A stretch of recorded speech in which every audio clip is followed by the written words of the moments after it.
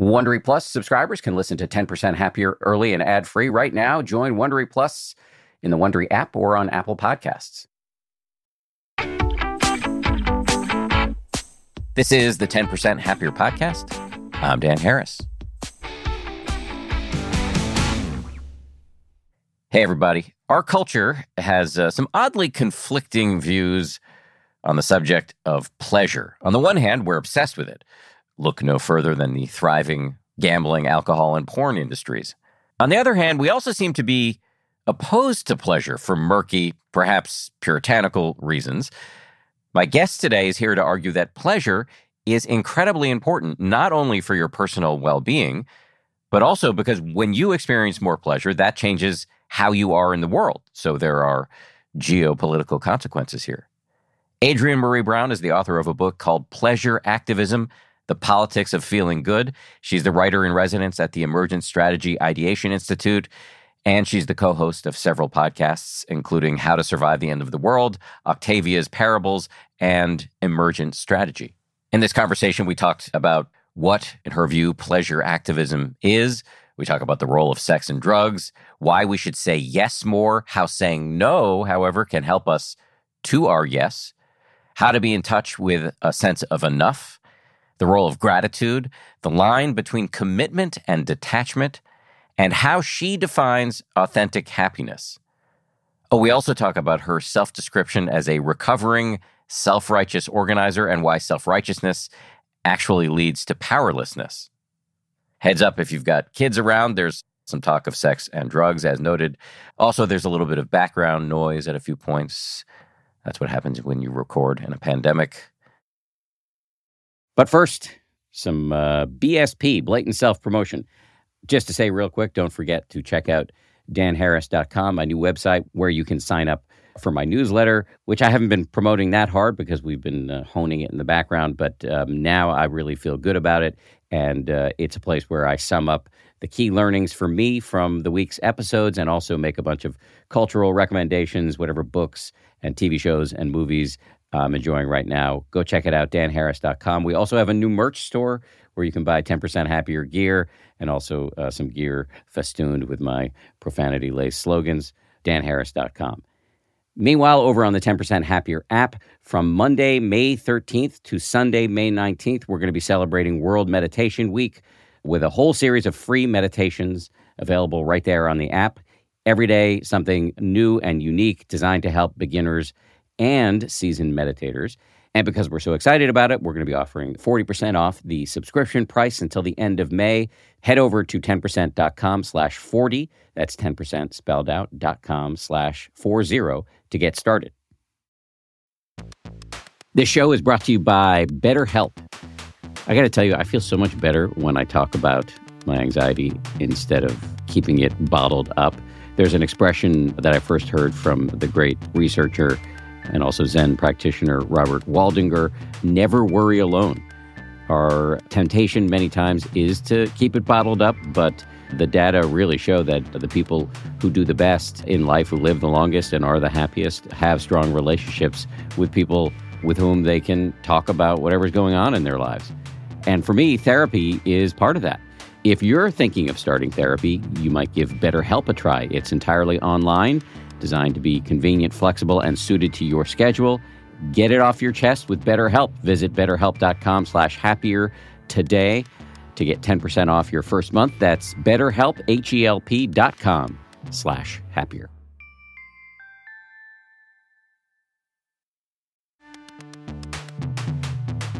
As they say at Amica, empathy is our best policy. Whether you need auto, home, or life insurance, they're ready to help you protect the things that matter most to you.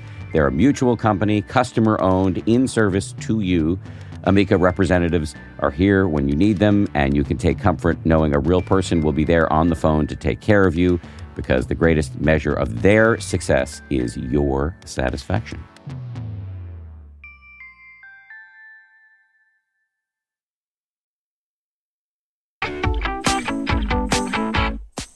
Adrienne Maree Brown, welcome to the show. Thanks for having me, Dan. What is pleasure activism? Pleasure activism is the way we reclaim our whole selves, our capacity to feel contentment, happiness, satisfaction, joy, particularly for those of us who have legacies of trauma and oppression. It's the work we do to reclaim our capacity to feel the good things. And there's also a component of it that is making justice and liberation the most pleasurable experiences we can have. And it's all rooted in the work of Black feminist lesbian icon Audre Lorde, who wrote an essay that was published in 1978 called The Uses of the Erotic as Power. So a lot of it is really, what does it mean to live an awakened life, a life where you can actually feel your yes and be guided by that?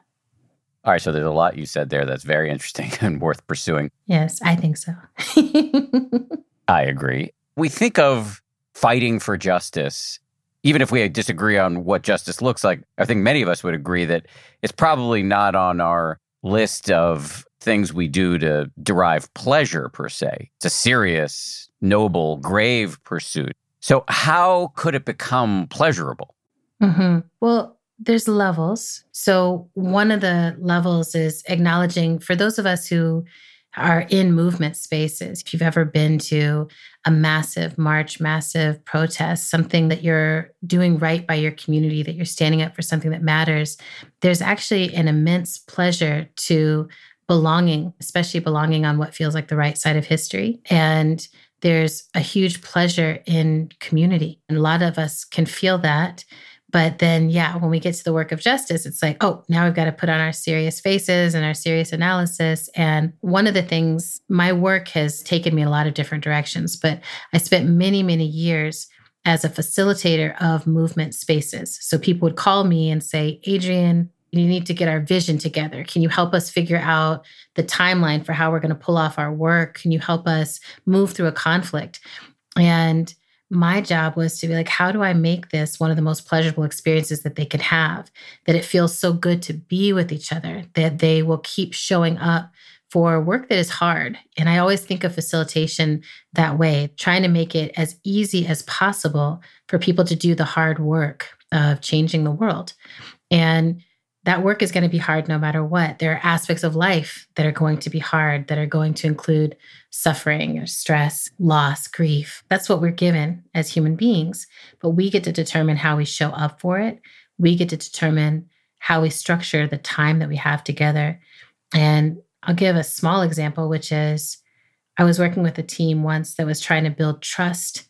And I decided to add celebration intentionally to how we held the space with each other. So it looked like getting into relationships where every time we made a decision of any sort, like where to go for lunch, we would start playing 90s R&B music and everyone would take a dance break because we were just like, we did something, like we did something together. And just getting to see each other laugh and dance and shift state in that way, not just be these serious opponents trying to move through a territory, but actually comrades in relationship and community. It brings pleasure. And maybe the only other thing I'll say about this is there's a lot in here that's actually about satisfaction.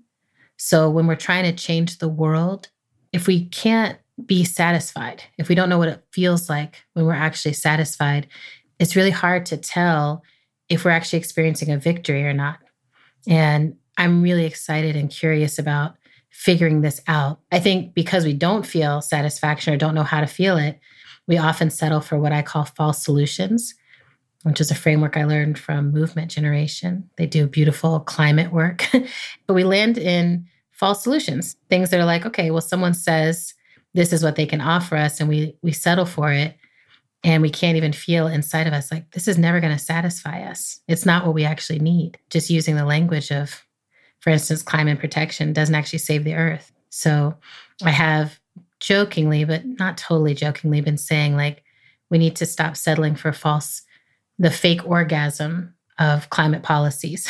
We need to actually tune into what is truly satisfying for us and for this planet we live on. How do we do that? There's a lot of practices. So inside the book, Pleasure Activism, I list all these practices for starting to get back in touch with being able to feel yourself and notice what you're feeling. I talk about getting back into nakedness, like really starting to get back in a relationship with your own skin, your own body, what you can feel. There's the practice of somatics, or the study of the body and its wholeness, which I studied for about 10 years intensively. And a lot of it is really learning how to discern feeling in the body and to be able to handle feelings in the body. Like, it's not a crisis to feel. I'm not totally overwhelmed. I'm not running away from my feeling, but I just see it as data. It's like, this is really good data. I feel afraid. What do I need to pay more attention to? I feel joy. Who is with me in this joy that I want to build deeper relationship with? So being able to feel, being able to be with ourselves from the inside out. And then in relationship, a lot of the pleasure practices are actually being able to be more honest about what we need and more honest about what's impacting us, especially those things that are impacting us in ways we don't want to participate in. I'm amazed at how many people block their own pleasure because they just don't speak up to say they don't like something or they rather it would be a little different. And a lot of that is tied into privilege. There's some people who feel really comfortable speaking up about how they think the world should be. And others, we've been socialized to think it doesn't matter what we want it to be, or no one wants to hear that. So some of it is just like retraining ourselves to speak up in a way that acknowledges we all have these wants and needs. And ultimately, we want to make the world work for as many of us as possible. That seems like no small task, being able to speak up if you have been socialized not to, or on the other hand, how to lift up the voices of people who might otherwise not contribute if you're in a position of power that allows you to do that. That requires both communication skills, I would imagine, and understanding of power dynamics generally.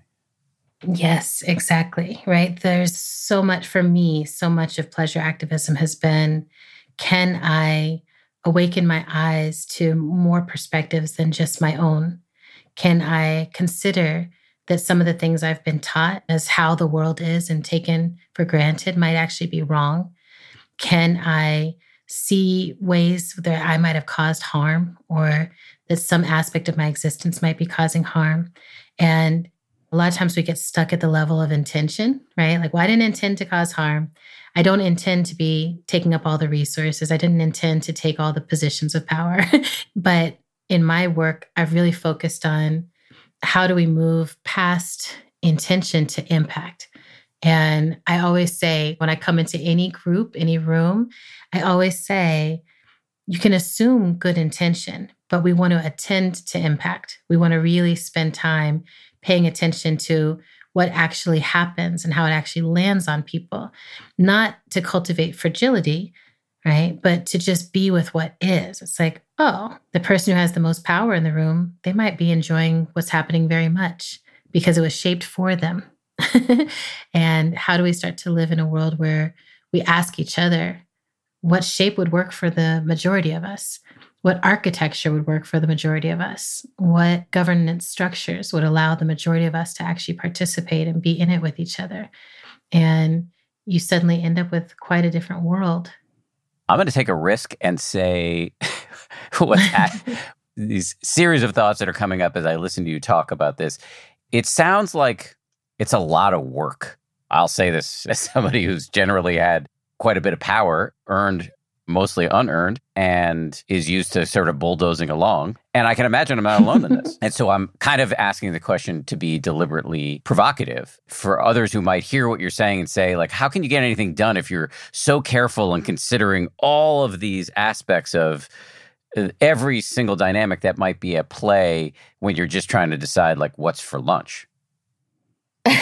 Well, I will say this. I think it operates in the realm of trust to a certain degree. So when you're first learning to trust anything, yourself or someone else, at first it's slow work and it takes time because you're trying to shift your lens and shift your attention. So just like with anything, with learning to ride a bike, there was a moment when it was hard. And you had to really pay a lot of attention in order to get it right and make sure that you weren't running into every fence that you passed by.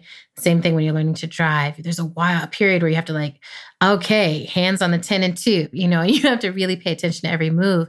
But then there's something that unfolds when you start to be like, oh, my norm, because I'm practicing, is starting to just pay more attention to who I'm in relationship with, not assume that anyone is just there to serve me, but actually think about us all being in relationship with each other. And relationships are hard, especially at first, until trust gets established. Once trust gets established, things start to move very quickly. So I tell folks that like when you're in a new relationship and you're trying to figure out like, why did you make that decision? It doesn't make any sense to me. That's a phase of relationship. And hopefully you move from that phase into the next phase where you're like, I knew you were going to make that decision. You make decisions like that, and I trust you to make those decisions. And before long, maybe you even have a shorthand. Or with the bike, you just jump on, you don't even think twice, and you forget to put your helmet on. You jump in the car, and it's almost like, yeah, I'm listening to a podcast at the same time because I can handle that because the driving is so innate. So I think with any skill set, with anything that takes awareness at first, it's just a matter of time. We put in the practice, we learn a new skill. And I think right now, it would actually save people a lot of hard work and time that comes when things explode because these dynamics haven't been named or addressed or held responsibly. So people are getting called out, people are getting called in, people are getting fired, people are getting held accountable. There's all this stuff that's happening that isn't actually super necessary if folks would just sit down and say, okay, there's something I got to learn here. Or there's something in me that does need to shift here. And how can I get in right relationship with that? Let me see if I can sum up the conversation thus far, and then you'll tell me if I'm in the realm of accuracy here. The pleasure, it sounds like you are defining that word in a broad, capacious way, pleasure. And in this particular area of communications, relationships, power dynamics, there may be some pretty hard work at the beginning, but if you do the work to create the trust, you'll ultimately get to a point where working together is a source of pleasure. Yeah. I mean, have you ever had that experience in a team? Oh, yes. And I've had the opposite experience, most of it my fault, where the trust doesn't exist because somebody's being a jerk. And in this case, that somebody's initials are Dan Harris. Well, and it's interesting, right? Because if you're socialized to think that, especially the way we're socialized around leadership, right? It's like, I'm just supposed to lead. And the further I get along in that leadership work, the less kind I actually need to be, the less I need to listen, the more everyone else needs to listen to me, the more everyone else needs to do what I want them to do. And the whole US structure of society is really rooted in that, right? That the higher up people gain power, the higher up people go in a governance system, the less they have to truly attend to the human aspect of the people that they're working with and the people that they're supposed to be in service to.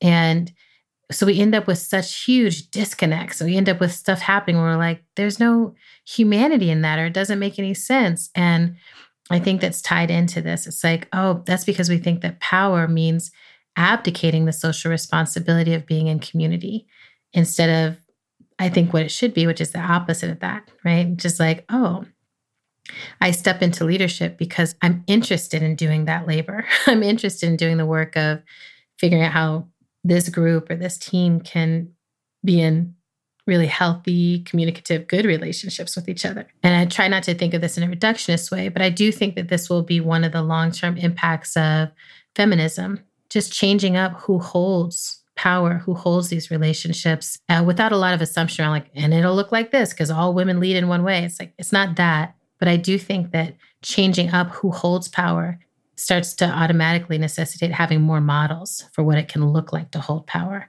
And can you relate that back to pleasure? Yeah, I can. So I will say this. For me, coming into a space as a Black woman who's queer, who's fat, who loves Beyonce, I'm a Virgo, I'm an auntie.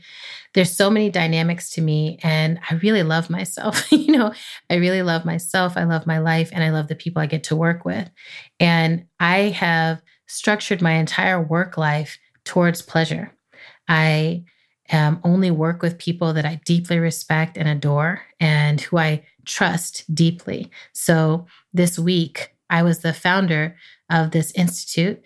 And I ran this institute for a period of time. And then through relationships of trust and pleasure, I was able to hand most of the work over to other people. And my work now is just to write, which is the thing in life that gives me the utmost pleasure. And this week, a facilitation training happened. And I created that facilitation training from what I had learned. They ran it this week without me for the first time. And the deep, deep pleasure that comes from knowing, oh, I created something that was useful enough that people wanted to recreate it, coherent enough that people could do it without me. And I trusted people enough to truly step back so that they could actually hold leadership. I'm not looking over anyone's shoulder. I haven't even been sitting in on the training. I'm hearing little updates and news from the folks who are running it, but fundamentally, mostly, I'm trusting them. And I get to see the pleasure that they have in getting to step into leadership, that they have in getting to do innovations of their own making. And I'm not sitting there being like, no, not that innovation. I'm like, yes, bring that, because I'm not the only person who's experienced in facilitation. So that is one kind of pleasure that can come in the workspace and come from trust and come from building relationships in a just way. There's also the pleasure of knowing that every single person on my team is earning what is a really fair living wage. They can really live abundant, good lives on what they're making. And I'm not, as the founder, making more than anyone on my team. And that feels really good to me. That's a pleasure, right? So there's things like that. It's like, it's structural, and the pleasure comes both from being in right relationship with each other and being in right relationship with our larger values about the world. This just seems to make sense from a neuroscientific standpoint. I mean, we know the brain is a pleasure-seeking machine, so it makes sense if you're going to create your own system of motivation and a system of motivation for others to work through the pleasure centers of the brain. Exactly. I identify as a post-capitalist and a post-nationalist, and one of the reasons for that is because I really track how capitalism is structured to make us keep seeking pleasures without necessarily experiencing satisfaction. And when we do that, we just become consumers. We can spend our whole lives consuming what someone else tells us will bring us pleasure. In this model of pleasure activism, instead of having that pleasure be externally defined, we are learning how to feel from within what actually gives us pleasure, what actually gives us satisfaction, what actually feels like community when we're in it. And from that place, we find a liberation follows pretty quickly, because it's like, I am learning what enough is. I don't have to be in a constant wheel of labor, trying to prove my worth, trying to prove my value, trying to consume whatever someone tells me will make me more beautiful, more happy, more thin, more this, more that. Because from within, when I'm defining it myself, I find what matters to me is different. What matters to me is being in really solid, trustworthy relationships with people, doing work that I feel matters, where I can see my impact in my lifetime, and where I can see how I'm contributing to a longer lifeline of success and continuation of my species. These things are very satisfying, And then I'm like, I want all people to get to do that kind of work, right? I really wish that for people, that I'm like, you may call it purpose, you might call it something else, but I want people to do work where it's like, I'm so satisfied that I got to contribute to this in my lifetime. I'm interested in this post-capitalist thing. So are you skeptical about financial inducements as a source of pleasure? Well, what I'm skeptical about is more who holds power in these systems. So in the US, we have a racial capitalist system, and much of the wealth that feeds into that system was extracted from land that had been stolen or from people who had been stolen. And I'm like, well, I don't know how a system that was started in that way can be transformed into a space where justice happens. And so far, I haven't seen that happen. It's also something like, and this has been true for me since I was very young, that it does not make sense to me that competition would be the best way to innovate and create the world anew and create solutions that work for lots of people. I think it can work sometimes, used sparingly.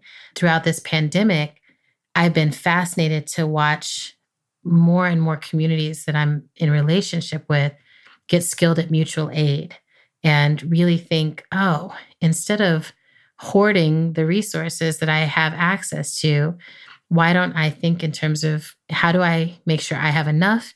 And then how do I redistribute the rest of it in community? And I've been doing that very actively. So looking around and seeing who in my community can easily thrive during this time, can pivot their income streams and make it work, and who's struggling with that. And if I'm doing okay, how do I spread that around so that everyone gets through this period to the next opportunity, whatever that looks like? And I think a lot of people have had to do that, even though they might not have sat and had a whole economic analysis around it. I think a lot of people have contributed to collaborative funding and collaborative distribution of wealth in order to get through this pandemic. So that kind of thing. You know, when I say post-capitalist, I think there's other economic practices that could work for us.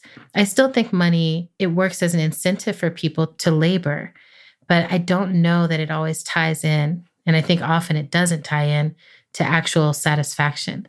So that's why we see people who have a lot of wealth in a constant state of accumulation.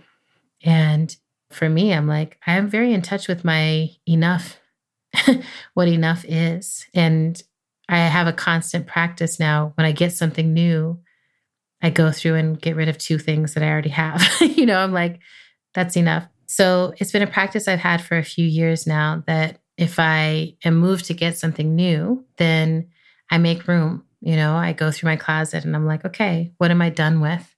What have I not worn? What have I outgrown? What can I let go of? Because I really have that sense of like, I can only wear so many things in a day, in a year. I can only use so many of these things. And especially if they're still in pretty good shape, I'm like, someone else could get some use out of this. But that's because I'm in touch with my enough. So it doesn't mean I never consume, but I consume with a sense of, I don't need constant accumulation. I want some delights, some joys. I want my needs met. How do you get in touch with what is enough? Even for myself, I can see creeping and completely irrational insufficiency in my own mind. So how do you do that? Well, it's a constant practice. I won't say that I've got it perfected. I will say I think about some stuff in very finite ways. So I remember when I first started working as a facilitator and a consultant, and it was my first time moving out of salaried work. So I was just hustling. Like I was working nonstop. Anything people asked me to do, I was a yes, because I never knew where the next check was going to come from. And it was kind of panic working.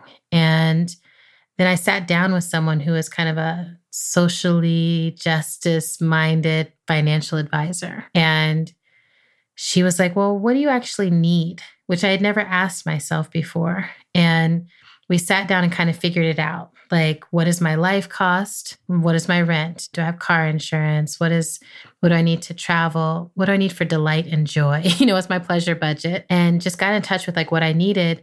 And then like, what would I need for retiring well? And what would I need to like be able to take care of myself? Or what would I need if I was going to be dependent on others, but still wanted to have something to offer that?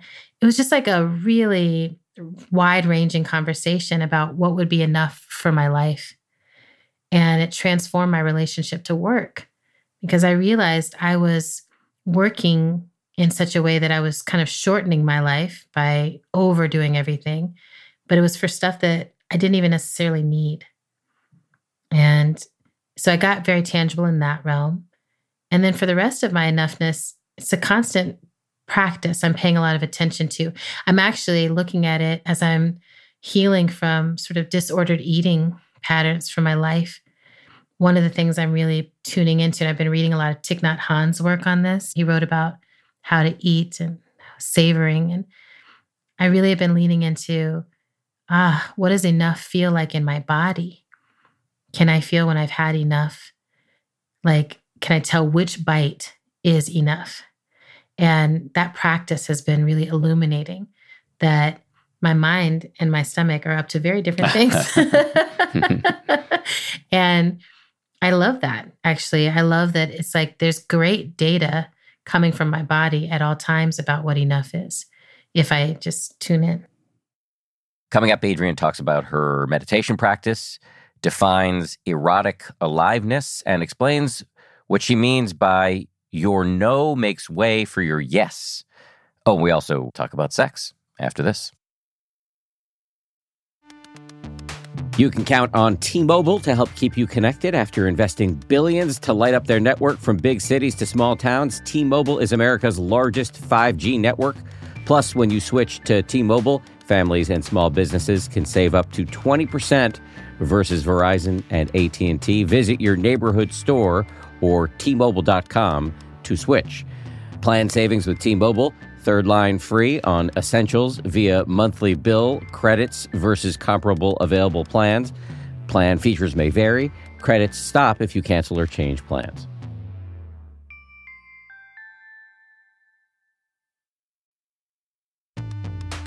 The weather's getting warmer. Time to ditch my jackets and sweaters for shorts and tees. I used to waste my money on clothing that would only last one season. That was until I found Quince. Now I've got high-quality pieces that never go out of style that I will be wearing year after year. Quince has all the seasonal must-haves like 100% European linen shirts from $30, performance polos, and versatile flow-knit activewear.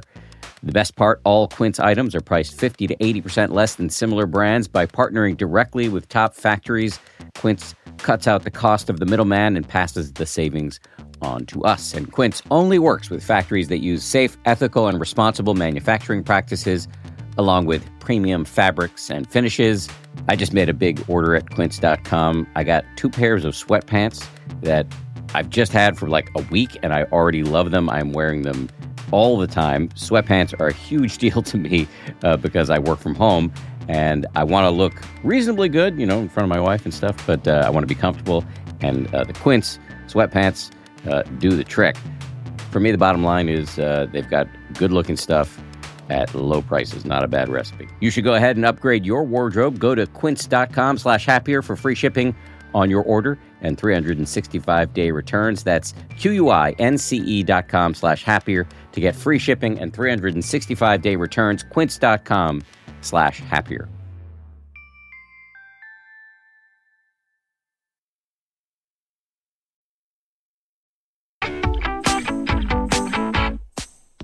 You brought up Thich Nhat Hanh, the recently deceased Zen master.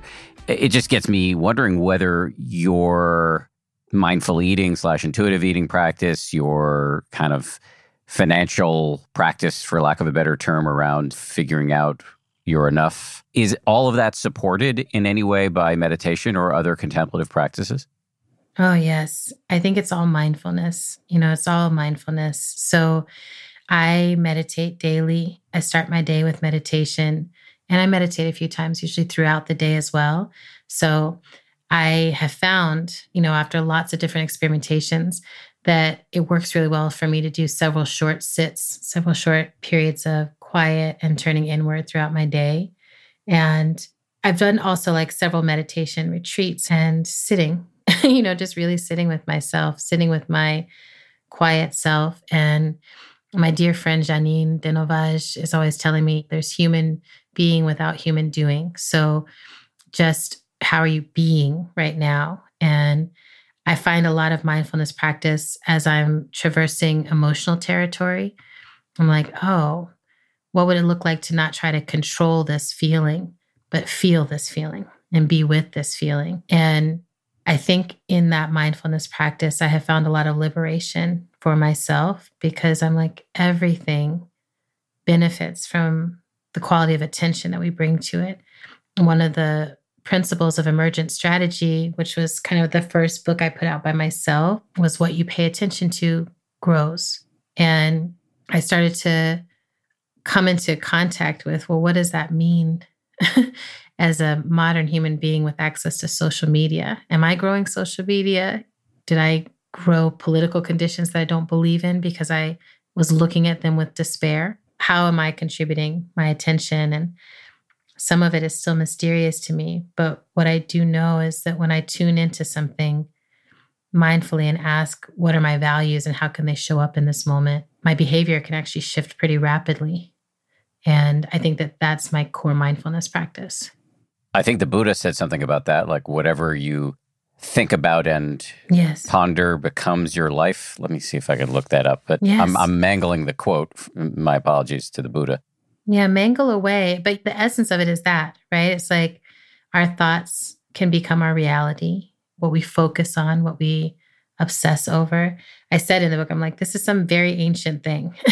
and it's true.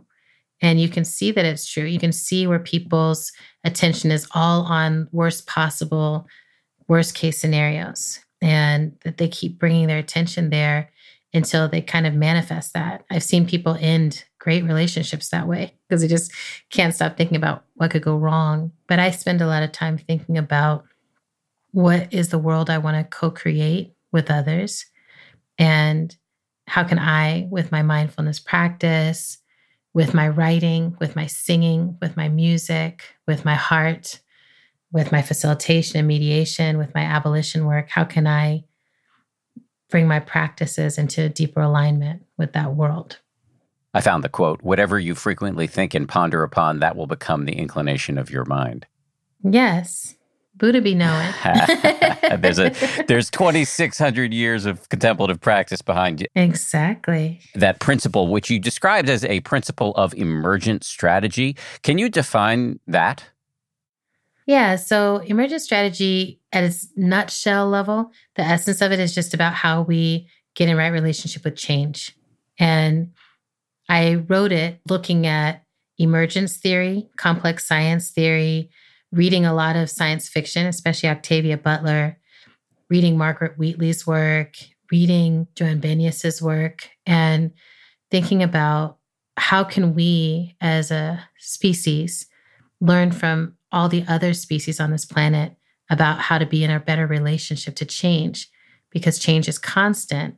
And so far, we keep trying to resist or control that. And instead of being with what is, we are trying to manipulate something into being. We have this planet that is abundant, just right for us. And we keep trying to manipulate it into something else, extract more and more from it. We're doing great harm. So it's that. It's like, how do we get in right relationship with change? And how do we harness change to move in the direction that would yield the most justice for the most people?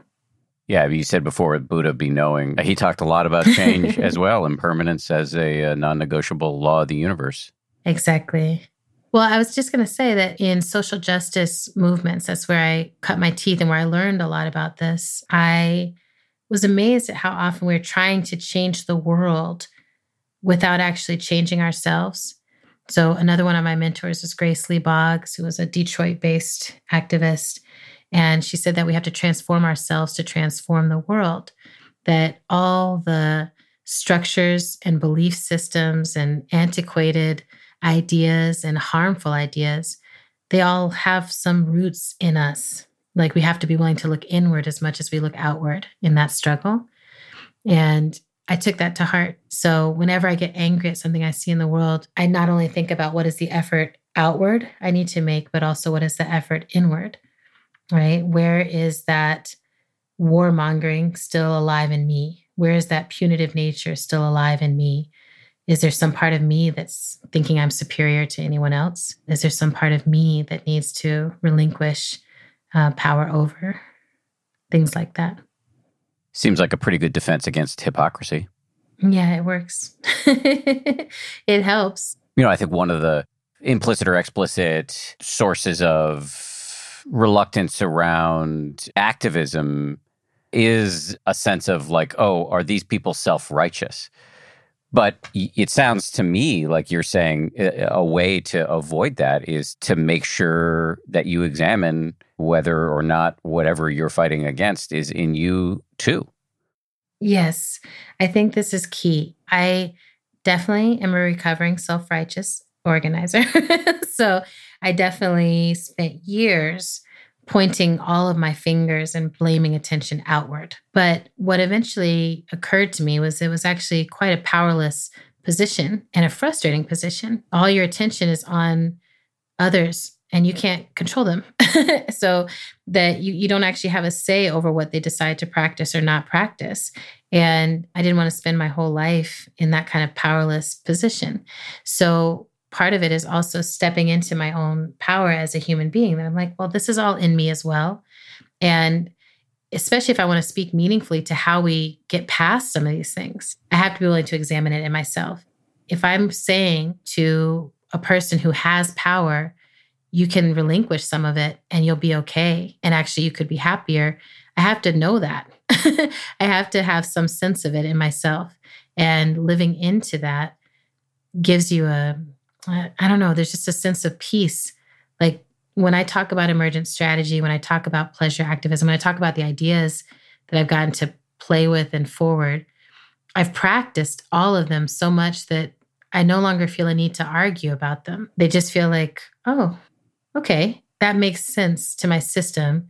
And I don't have to convince anyone. I'm always inviting people to practice. I'm like, if you practice this, you'll most likely notice that it works. And if it doesn't work for you, maybe something else will.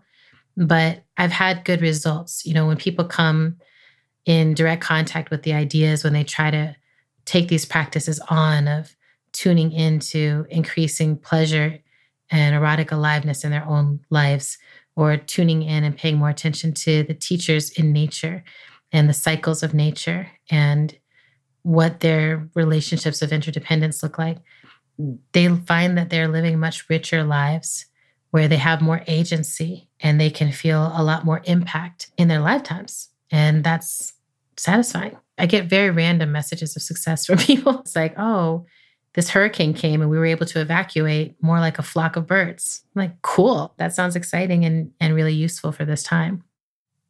You used the word erotic again. So let me go back to that because it was one of the things I had made a note to follow up on from early on in our conversation. You referenced Audre Lorde and the notion of, I believe, reclaiming the erotic. Can you describe what you mean by the erotic and how it can be reclaimed and how we can have what you call erotic aliveness in our life? Yeah. So the erotic is, and one of the ways that Audre Lorde talked about it was that sense of what we can feel from within outward. So you feel it from literally within your body. It's like I can feel the pulse of aliveness. I can feel the pleasure of aliveness. I can feel an erotic pull towards something that I long for, desire, something that's for me, meant for me, feels like it's meant for me. And I'm always trying to be careful with this because often when I'm introducing the ideas to people, their mind goes instantly just to sex and drugs. And those aren't not part of erotic aliveness, but I feel like they often take center stage and they're not the only realm of erotic aliveness. So I often point to other examples of cultivating erotic aliveness, which is first cultivating like what makes you literally feel most alive. And for some people, it's playing with their kids. For some people, it's the endorphin rush that comes after a great workout. For some people, it's the experience of falling in love. For some people, it's the experience of taking a new lover. For some people, it's something else, right? But it's something that they're like, I know when I have this experience, I can feel my whole self. I feel my body awaken. Music can do this for people in big ways. So that aliveness, that's like, yes, this is for me. This is something I really want to do, that I'm really enjoying. I can actually be present in.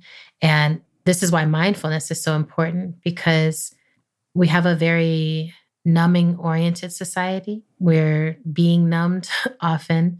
We're being given news over and over again in ways that make it hard to actually tell what's happening around us. And our bodies, our relationships with others, we're trained, at least for girls. Like I grew up reading magazines telling me all about how to please someone else with my body and almost nothing about how to actually feel anything that was happening in my body. And when I realized like, oh, I also have a body and I also can experience pleasure in it. There's things that I really want and don't want. It was such a liberation. It was so exciting. And I realized that yes that I can feel in my body at an erotic level for, say, a lover or an experience of pleasure, I can also experience for an experience of what we might call work. I can also experience that when I'm spending time with my dear friends and I can drop in and really be like, there's nowhere else I need to be. I don't need to be in the past or the future. I really want to be in the present moment. And maybe that's another way of understanding the erotic is like the present, really being able to land fully into the present and feel it at the level of your nerves, of your cellular structure. Again, a broad, capacious understanding of, if we started with pleasure and now we're talking about the erotic, which I appreciate. You used another word there that I had meant to circle back on, which is yes. I believe your phrase is, yes is the way. Yes is the way. Can you unpack that? Yeah. So one of my somatic teachers, Stacey Haynes, I remember her standing in the classroom with us and saying, the body learns on yes. And so often we're trying to teach people with no's, telling people like what not to do, how not to behave, what not to wear and stuff like that. But we find that when the body is trying to learn a new skill set, it learns on yes. And when we're trying to move towards changes, often if we can tune into what our yes is, it'll get us further than if we can just tune into like, I don't want this, I don't want that, I don't want this, I don't want that. It's like, okay, well then what do you want? And for a lot of people, the most liberating place they could start any change process would just be to ask themselves that question every day for a few months. What is it you actually want? What does your system say yes to? Like, who does your system say yes to every time you see them? For me, my sister's kids, every time I see them, they come running and barreling into me, like almost all knock me over because they're all getting giant now. And I fall apart. I'm so completely overwhelmed with my joy and love for them. And I want to give them everything. Like, it is so easy for me to say yes to them, to say yes to any of their needs. And in that way, I know I'm meant to be a quality part of their lives. It's easy to give to them. I feel the same way with my writing practice, that like many people, there's a number of skill sets I have. I could build a career in a lot of areas, but there's nothing that compares to what happens when I sit down to write. It's a true yes in my system. And as I'm getting lost in building a new world, or as I'm getting lost in exploring a new idea, I will often just literally sit at my computer smiling. I'm just like, I can't believe this is my life. This is such a huge yes. I know that this is what I want to do. And part of what I want to cultivate in the world is an accountable yes that it can guide people in life. So we stop living our lives based on like, here's what someone else said is possible. Here's a career you could have. You could muddle through for 60 years and then retire and have a few years of yes in your life before you die.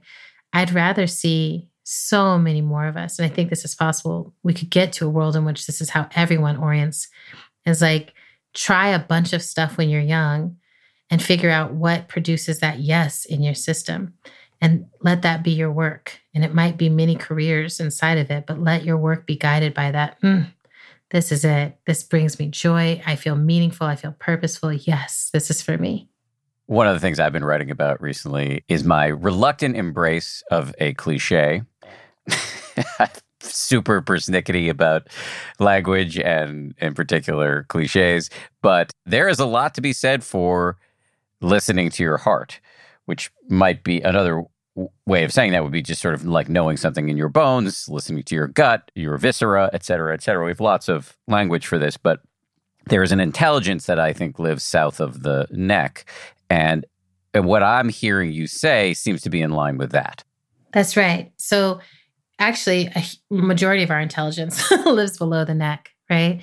So when we think about what our heart knows, what our guts know, when we think about all the nerve endings that are wired through our entire system, and for a lot of people, our intuition, or there's a sense of like, oh, this is the way. This is right. This is wrong. I can tell that I can't trust the situation. Our gut often is in touch with like when we do need to pay more attention, and it might manifest as a sense of fear or nerves going up. There's tons of data. And particularly for those of us with trauma histories and trauma backgrounds, you've probably read Bessel van der Kolk's work, The Body Keeps the Score. But there's all this incredible wisdom being unveiled, which many communities have known about for a long time, but it's getting now the sort of research thumbs up of approval. There's all this data in the body. The body is communicating to us all the time. It stores traumatic experiences for us to process later. It holds on to what we have learned. It's all in the body.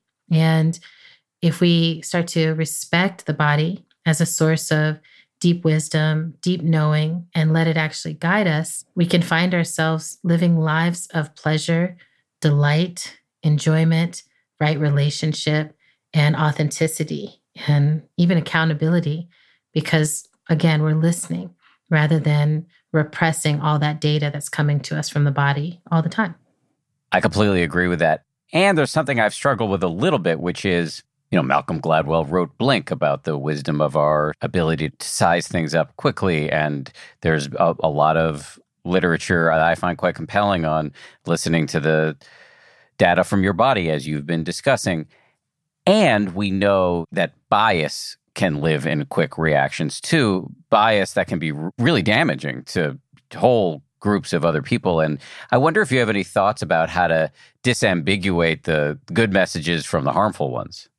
I mean, a lot of it is being in those political practices and being in relationship with others. So when you said that, one of the things that comes to mind is when we talk about what happens with police in this country, what will spark someone to shoot a gun can be really shaped by how they were trained to think about race and supremacy and who's dangerous, who's a terrorist, who's a thug, who's a criminal. So starting to have like a real curiosity, like what was I shaped to think about other people? Who was I told to trust and who was I told not to trust? What bodies was I told are human? What bodies was I told are not human or don't deserve humane treatment?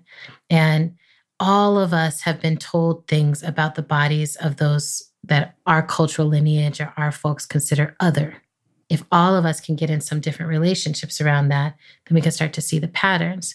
And some of us, white folks, particularly people who are raised in a white supremacist worldview, actually hold really dangerous perspectives around this. So there's really incredible programs. There's a program called the Catalyst Program. There's a program called Surge. There's books now. There's a lot of resources for people if they're like, I'd really like to shift that training, shift that belief system. It's possible now in ways that it might not have been before. But it's not necessarily possible to ever fully eradicate those things. And that's where relationship can help so much. When you're in relationship across difference, when you're in relationship with people who look and were raised and hold different beliefs than you, that can help to rewire your system. And I tell folks that, like, really look at, are you in a very monolithic community? Are you in a monolithic world? Are you in a world where everyone kind of looks like you and believes what you believe? You may not change that in your lifetime. That might be what feels most comfortable to you, but you do have to be accountable for how that might shape your worldview and shape what your body is doing. And I find it does help to get into classes like yoga, Aikido, and other classes that just help you feel your body from within outward. And I also want to uplift the work of my friend, Prentice Hemphill, who recently started a program called the Embodiment Institute with a whole team of folks here in Durham in North Carolina. But they posted something that's basically an embodiment self-guided training. So it's like you can walk through this process. It's a bunch of little webinars, and you can walk through this process to kind of awaken your embodiment. And as you awaken that, you'll get more data on what your biases might be, what you think of your own body, if you even trust your body or not. Because part of what you're trying to do is build trust with a body that has been trained to send you some messages that might not be right. So this is, again, like the intuitive eating. I'm like, well, at first, it's like my body only wants pizza, right? And then as I listen, I'm like, oh, every time I eat that, I experience massive inflammation throughout my whole system.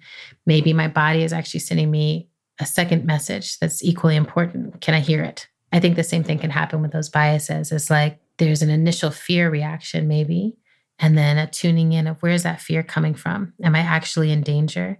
Am I with someone who's trying to cause me some harm? Or is that my programming? Because I can reprogram that. Well said. Picking up on our discussion of yes, another of your principles has to do with its opposite, no.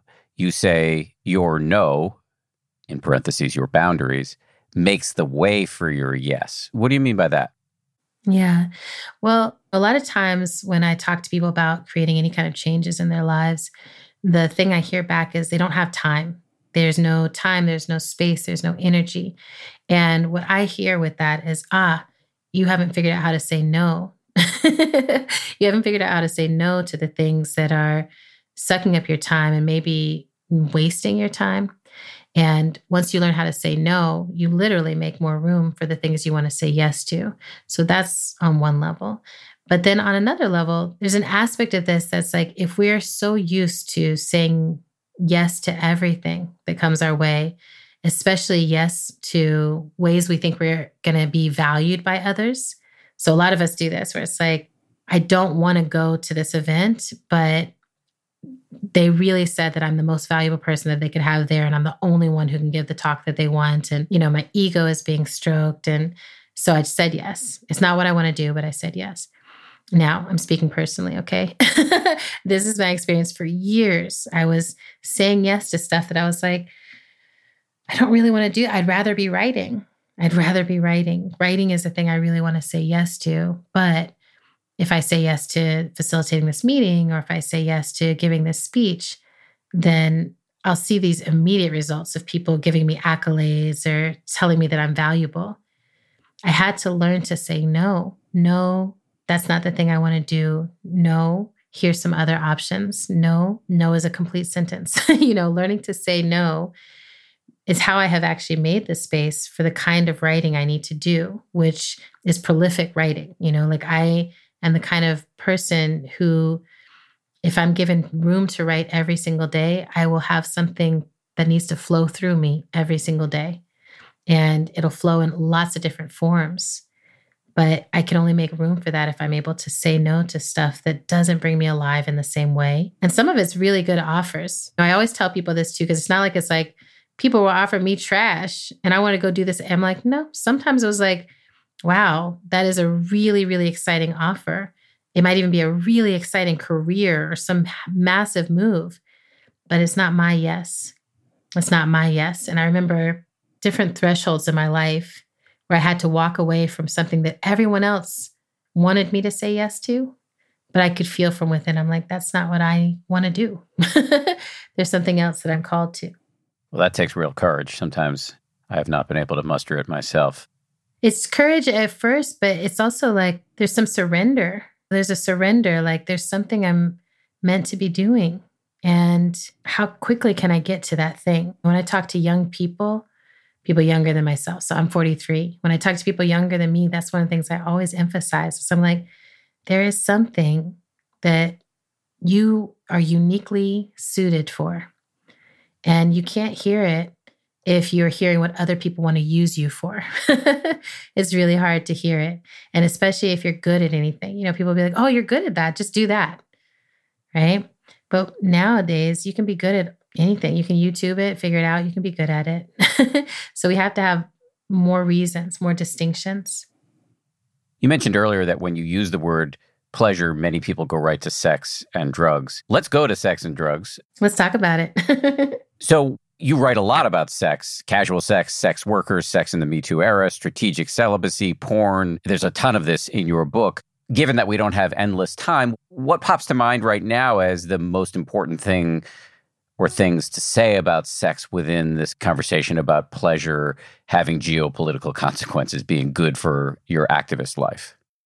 Yeah, I think one of the things is to not forget that you have a body and that you can be in relationships that line up with your beliefs, that you can be in relationships with other people, liberated relationships with other people that align with what it is you believe in the world, what you want to see change in the world.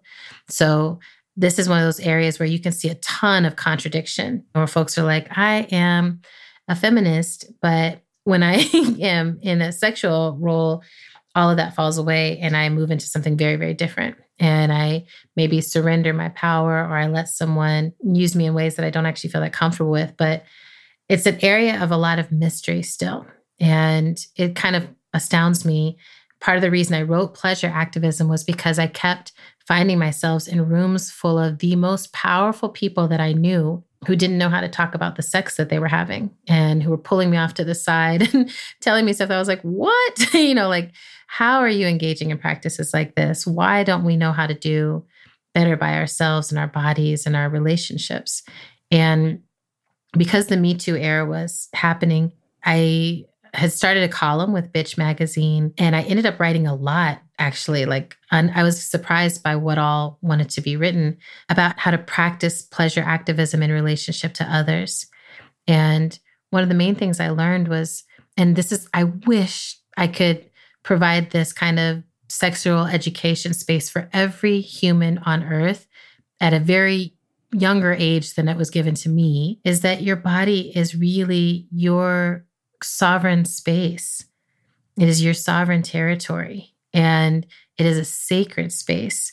And you get to determine who you're going to share it with, and you get to determine what you're going to do with it.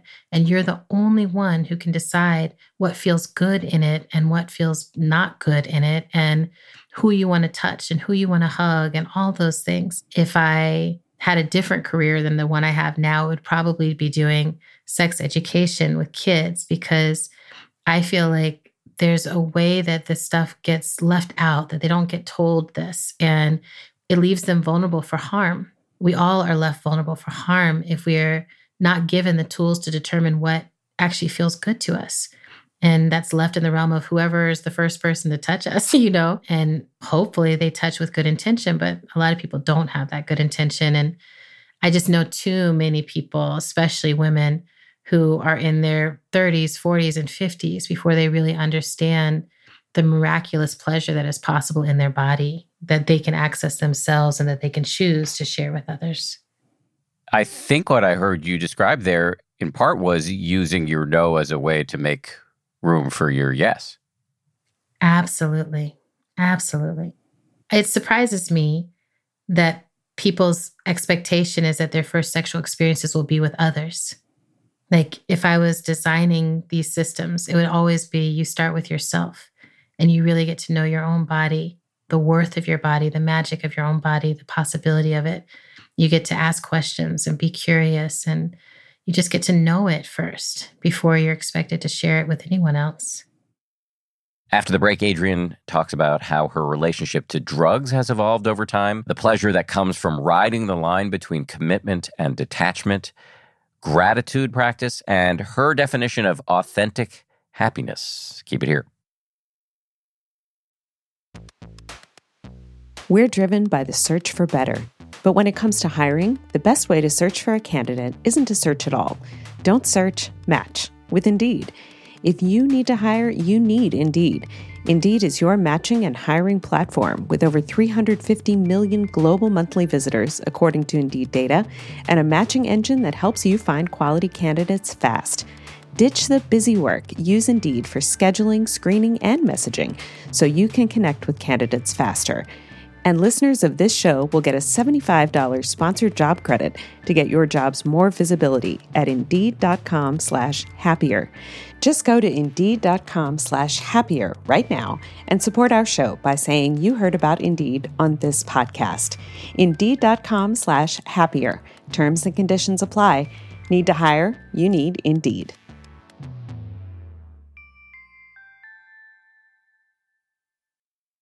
Audible lets you enjoy all your audio entertainment in one app. You will always find the best of what you love or something new to discover. They offer an incredible selection of audiobooks across every genre, from bestsellers and new releases to celebrity memoirs, mysteries and thrillers, motivation, wellness, business, and more. What I've been checking out recently is called Our Share of Night.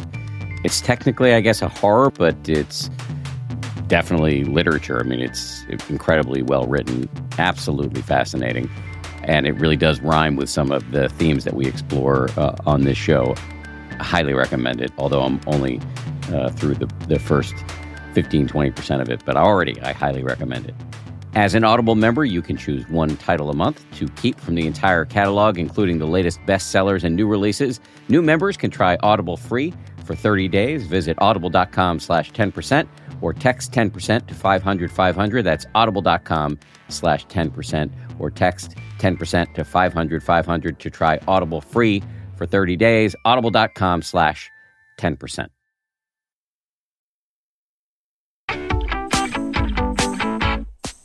Let's talk about drugs. What are your attitudes there? I'm a huge fan of responsible use of drugs, and I have benefited greatly from this in my own life. I have used drugs as spiritual healing technology. I have used drugs for pain relief. I have used drugs to ease social anxiety.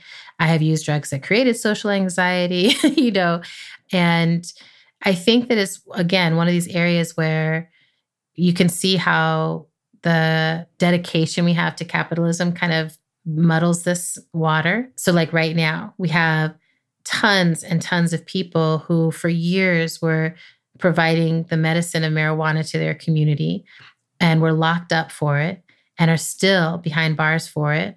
But the culture is shifting. And now a lot of white folks are making tons of money on the weed industry, right? So there's things like that really, for me, I'm just like, oh, there's a lot to do around how we liberate this medicine, these medicines, from the systems of capitalism that try to control them and make a profit off of them in unjust ways. But then I think just talking about it, I was lucky. One of my first jobs was a place called the Harm Reduction Coalition. And so I got to learn a very non-judgmental approach to drug use and to a very data-based approach. It was like, you want to know the drug, set, and setting. What is the drug you're using? What is the mindset you're in? And what is the physical setting you're in? And is the drug a safe one? Is it possible to use it safely? Do you know everything you need to know?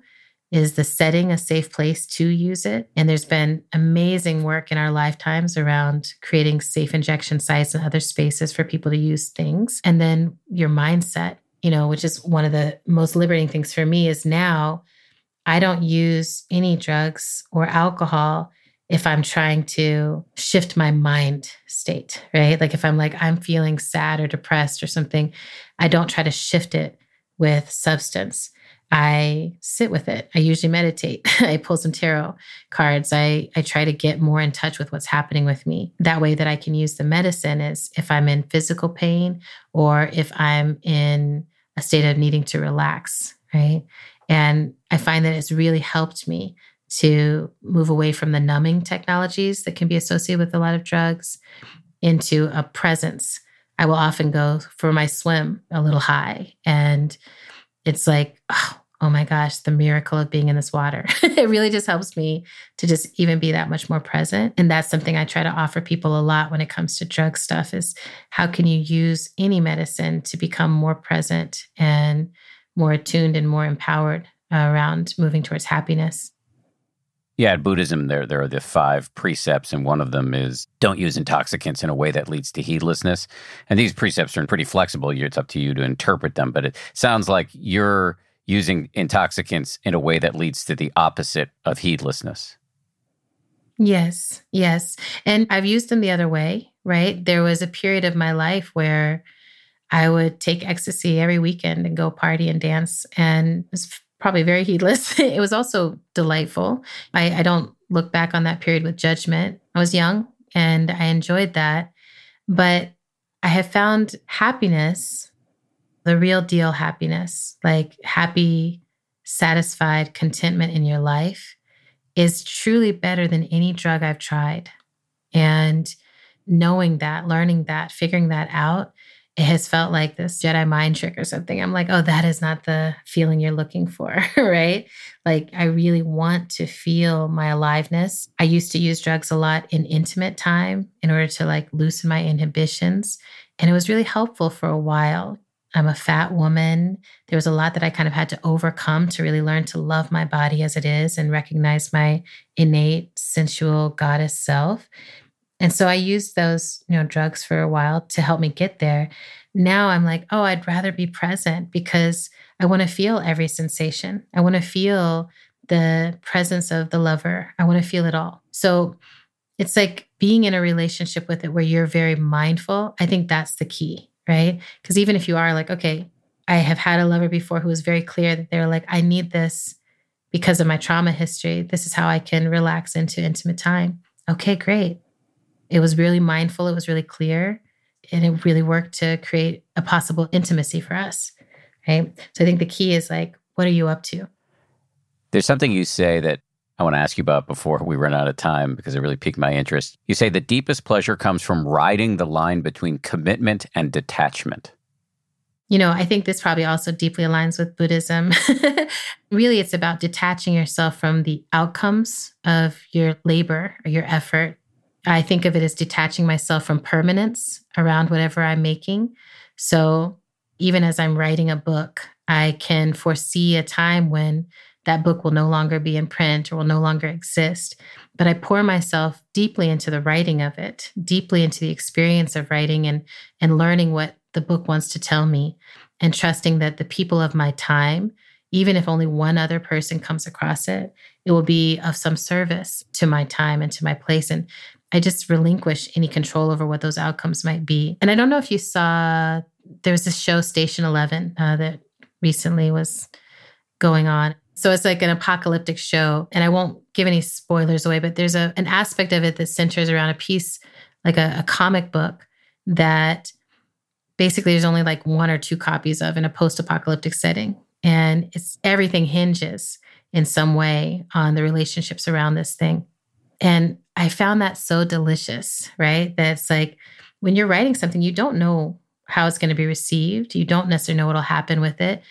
And nowadays we live in a world where like something will be like, it's a New York Times bestseller. And then later you're like, that's because they went and bought all the copies and did that or whatever. It's hard to know like what is the value of a piece of work or a piece of writing. But I find that you cannot go wrong if instead of focusing on some expected outcome, you focus on doing the practice really mindfully and really what I think of as like in a devoted way. So I romance my writer self. When I sit down to write, I put on music. I've got candles often going. I try to create a quiet space. If I can't do that, I at least give it the time. I'll tell people like, hey, I need 10 minutes to just go inward and get this idea through me. Like I'm very dedicated. And not being attached to an outcome allows the truth to come through. I'm not trying to control anybody or predict their responses. I just want to be in the writing. I want to let it come through me as clearly as it can.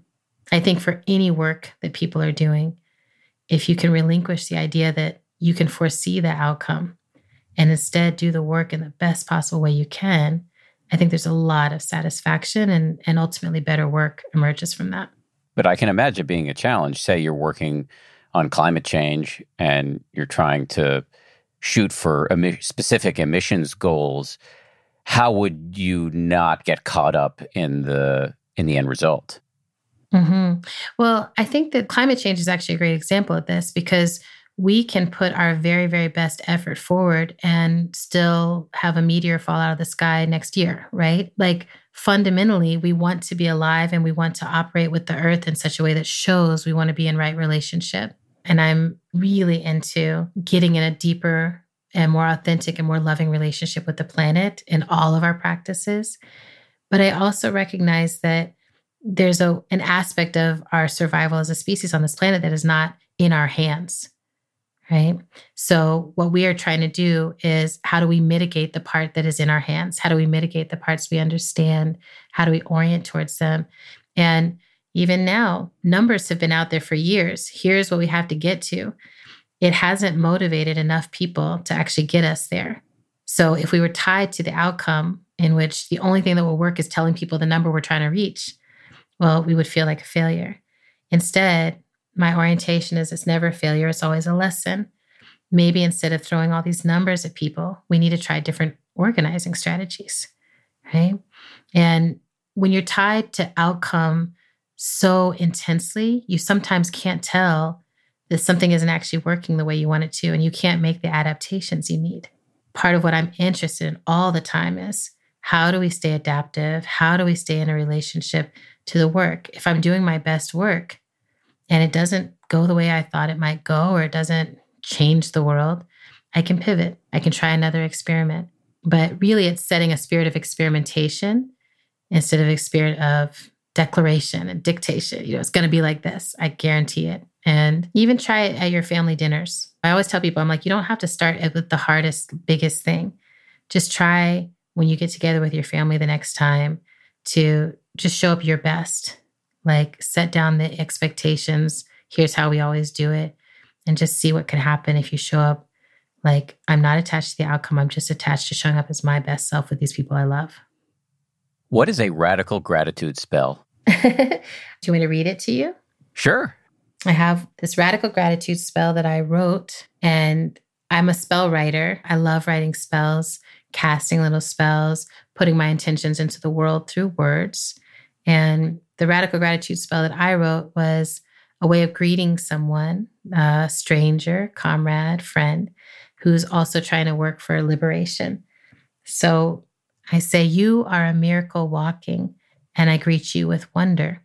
In a world which seeks to own your joy and your imagination, you have chosen to be free every day as a practice. I can never know the struggles you went through to get here, but I know you have swum upstream, and at times it has been lonely. I want you to know I honor the choices you made in solitude, and I honor the work you have done to belong. I honor your commitment to that which is larger than yourself and your journey to love the particular container of life that is you. You are enough. Your work is enough. You are needed. Your work is sacred. You are here, and I am grateful. So the point is, or one of the points at least, would be to not just have gratitude be some diffuse, vague goal, but quite specific. Yes. Yeah. Am I right about that? Yeah, absolutely. I mean, I'm a big fan of gratitude as much as possible all the time. So I'm always trying to look in my own life at like, where can I bring more gratitude in? I think gratitude is directly tied to abundance. If we don't know how to experience gratitude, we can often struggle to recognize when we're in a state of abundance, when we're experiencing a state of abundance. So I love a gratitude practice. I especially love offering gratitude to the people around you, the people who work with you, the people who make your life go. I love a gratitude practice and getting very specific about it, as detailed as possible. Last question from me. There is a principle on your list of principles that strikes me as maybe kind of the bottom line, even though it's not the last of the principles, but strikes me as like perhaps the central rallying cry. But you'll tell me if I'm overstating this. The principle is, when I am happy, it is good for the world. Yeah. One of the misunderstandings I think we have is that we are individuals, that we are moving around the world as individuals in our own little bubbles. And I think the truth of the matter is that we are entities, collective entities. We come into the world born into someone else's hands. And almost everything that happens in our lives is either a direct collaboration or an indirect collaboration, right? You either know the person who got the eggs from the chicken, or you went to a store where someone who knows them made sure that that connection was made. And even if you live out in the wild in nature with no connection to any other humans, you still are reliant on whatever stream you get your water from. You still are in relationship to the creatures, the plants, the animals that sacrifice their lives for your well-being. So I think once you get to that place, right, then it's like, oh, we're all interconnected and we all benefit from happiness. So each one of us who's actually able to attain authentic happiness, that means happiness that is not caused through harm of another, happiness that can be felt through the system, happiness that is not a temporary sort of gratification, right? Like something that's going to be gone tomorrow. I got these new shoes and now I need the next pair, right? But true happiness, when you sense that in others, it lights you up. For most of us, it lights us up. This is why some people respond to children the way they do, because children are often in a very direct relationship to happiness. And it's great. It's good for the world. It's good for everyone when we see people who achieve that happiness and that peace. And it creates a model that other people can look at and say, that's possible. It's possible in my lifetime, and we can demystify it. I feel like that's part of my life's work, is demystifying joy. I love that. And when the rubber hits the road, there really is no difference between I and the world. Exactly. You are a part of the world. You are the world. You're of the world and in it. Yeah. Is there something I should have asked you but didn't? No, I feel really satisfied. Can I push you to plug your books and maybe where we can find you on the internets? For people who want more from you, where and how can they get it? Where can they get it? Yeah, so I think all of my books are available through AK Press. And I always tell people, buy direct if you can from them. They're a really sweet, small press and have allowed me to publish anything my heart desires. So akpress.org is a great place to actually get books. And then I have dedicated my Instagram page to making memes, not making memes, but sharing them. And I've become quite the meme curator. So I really try to make my page a place of joy and laughter and kind of a tender reflection of what's happening in the world right now. So it's just Adrienne Maree Brown on Instagram. And the Marie is spelled Maree. So that's the way to find me in the world. And we'll put links to everything in the show notes so you can click on those links. Adrienne Maree Brown, thank you very much for coming on. It was, and I'm not being cute here, it was a pleasure. It was a pleasure for me too, Dan. I'm glad it was enjoyable. Big thanks to Adrienne. Thank you as well to everybody who works so hard on the show. Gabrielle Zuckerman, DJ Kashmir, Justine Davey, Kim Bikema, Maria Wertel, Samuel Johns, and Jen Poyant. And we get our audio engineering from Ultraviolet Audio. We'll see you back here on Wednesday for a brand new episode with the delightful Dharma nerd, Pascal Auclair. He's a great meditation teacher. We're going to talk about a Buddhist list we have never covered here on the show. We're going to talk about the aggregates. That's coming up on Wednesday. If you like 10% Happier, and I hope you do, you can listen early and ad-free right now by joining Wondery Plus in the Wondery app or on Apple Podcasts. Prime members can listen ad-free on Amazon Music. Before you go, tell us about yourself by filling out a short survey at Wondery.com/survey. Once upon a beat. Remember those stories and fables that would capture your imagination and you couldn't wait to see how they would unfold? And now, when you read them as an adult, you think, some of these old tales could use a fresh spin. We have a perfect podcast to bring you the stories you remember, remix, and reimagine for the kids in your life today. Join me, DJ Few, and my trusty turntable, Baby Scratch, as we spin up new tales in the New Kids and Family podcast, Once Upon a Beat. Wondery and Tinkercast are bringing you a jam-packed, music-filled weekly party where hip-hop and fables meet. It's Once Upon a Beat. Follow Once Upon a Beat on the Wondery app or wherever you get your podcasts. You can listen to Once Upon a Beat early and ad-free right now by joining Wondery Plus in the Wondery app or Wondery Kids Plus in Apple Podcasts. Once Upon a Beat. I'm Shimol Yai, and I have a new podcast called The Competition. Every year, 50 high school senior girls compete in a massive scholarship competition.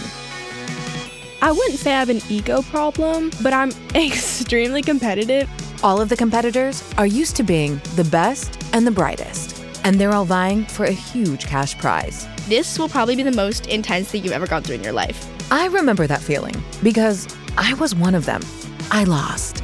But now, I'm coming back as a judge and also a kind of teen girl anthropologist.